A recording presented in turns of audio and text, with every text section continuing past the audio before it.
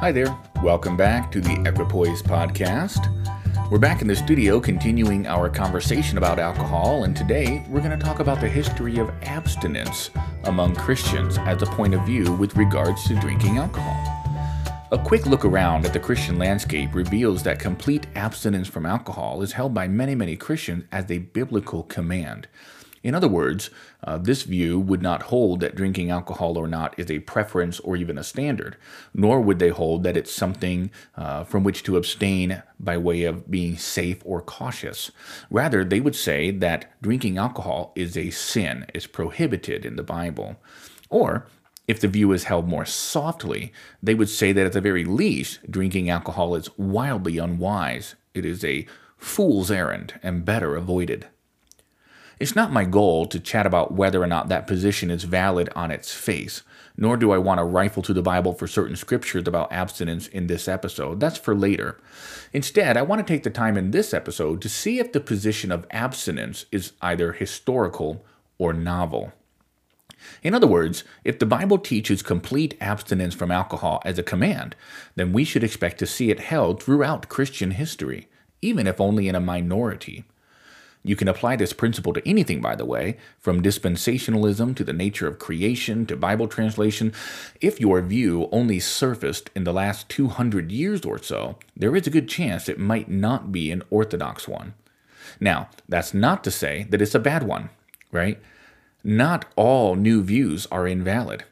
We don't want to commit the fallacy of chronological snobbery one way or another. There are indeed relatively new cultural views around treatment of animals, taking care of the world, fair wages, corporal punishment, and so on that are surfacing in the West that are virtuous and good overall. For what it's worth, however, I think I would argue that these are not necessarily new views as much as they are recent configurations or innovative applications of timeless virtues. Anyhow, my point in bringing this up is to say that while not all new things are bad or invalid, there is still a lot of weight on an idea's historicity in the church that is appropriately attached to any belief or behavior we might hold. So let's check it out together then. When did the idea of complete abstinence for Christians surface in the life of the church? Was it right away? Was it recently? Let's check it out. In 1980, just about 40 years ago, Jack Van Impe wrote a book that represents the views of millions of Christians in America. The book is called Alcohol, the Beloved Enemy. In it, he states that, quote, "The Bible forbids the use of wine as we know it today. All wine? Every drop," end quote. In this book, Van Impe states that there has been a staggering amount of damage caused by alcohol to our families and society, and so forth. So we know that the abstinence-only position is at least 42 years old. But let's keep going back. In 1920, the 18th Amendment is passed. To quote a paper from the Ohio State University, "The leaders of the Prohibition movement were alarmed at the drinking behavior of Americans, and they were concerned that there was a culture of drink among some sectors of the population that, with continuing immigration from Europe, was spreading." End quote. Fair enough. Like Van Impe, these Prohibition leaders were concerned with the overuse of alcohol and its negative effects on, well, everything. Fair enough, except the Prohibition didn't really fix anything. In fact, many would argue it just made things worse.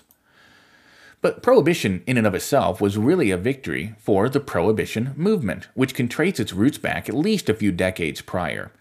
In fact, the Anti-Saloon League, founded by Pastor Howard Hyde Russell in 1893, as well as the Women's Christian Temperance Union, founded in 1874, which is still up and running, by the way, were influential in getting this amendment passed. Interestingly, the Women's Christian Temperance Union still has a pledge as follows: "I hereby solemnly promise, God helping me, to abstain from all distilled, fermented, and malt liquors, including wine, beer, and hard cider, and to employ all proper means to discourage the use of and traffic in the same." So the complete abstinence view is at least this old. But let's keep going. Come on. In 1869, Pastor Thomas Welch invented non-alcoholic wine for use in the Lord's Supper. Prior to this, wine had been used, naturally. He built an empire by persuading churches to use his creation called Dr. Welch's unfermented wine. This may have been the first time that a separate category of wine was commercially available, non-alcoholic wine, which, etymologically speaking, is a non sequitur, much like dry water. In the year 1805, what appears to be the very first temperance sermon in America was preached by one Ebenezer Porter in Washington, Connecticut. It was called The Fatal Effects of Ardent Spirits. I heard about this sermon, looked it up, and found that, interestingly, it really doesn't open up as a sermon against alcohol as a whole. From the onset, it's clearly against, according to Porter, intemperate drinking, or drinking too much. In fact, on its own, I actually really enjoyed the sermon, at least for the most part. It hits home in several ways that drunkenness destroys self, others, and society. I could almost hear this man's voice ringing loudly and authoritatively from a tall pulpit in an old American church building as I read it. But in his sermon, Porter seems to draw the conclusion that since alcohol can be, and tragically often is, abused and can be addictive, we ought to never, and I quote, be lifting the poisoned bowl to our lips. Let's keep going backwards. We'll take an even bigger jump this time and hop across the pond over to England. A few decades prior, in 1736, Thomas Wilson published a book called Distilled Spirituous Liquors, the Bane of the Nation. I took a look at this and discovered that Wilson was building a case for prohibition, or at the very least, very high tariffs on wine, brandy, gin, and other strong liquors. Like Porter, Wilson's reasoning was that it was too easily abused, people were getting drunk, and it should therefore be inaccessible, except for medicinal use. Interestingly, if I understood this little book as well as I think I did, he seemed to take a softer stance toward beers and ciders, and came down much harder on the more distilled liquors. To his credit, he did a lot, and I mean a lot, of research of the effects of hard liquors on his country, and he made some really good points, all of which led to the same conclusion at which Porter arrived. Drunkenness is bad, and it hurts people, families, and nations. It's important to know that Wilson was influenced by a sermon preached by Dr. Chandler, Lord Bishop of Lichfield and Coventry in 1724. So even as early as 1724, we're seeing some efforts to get alcohol as a whole banned due to the apparent widespread overuse of alcohol.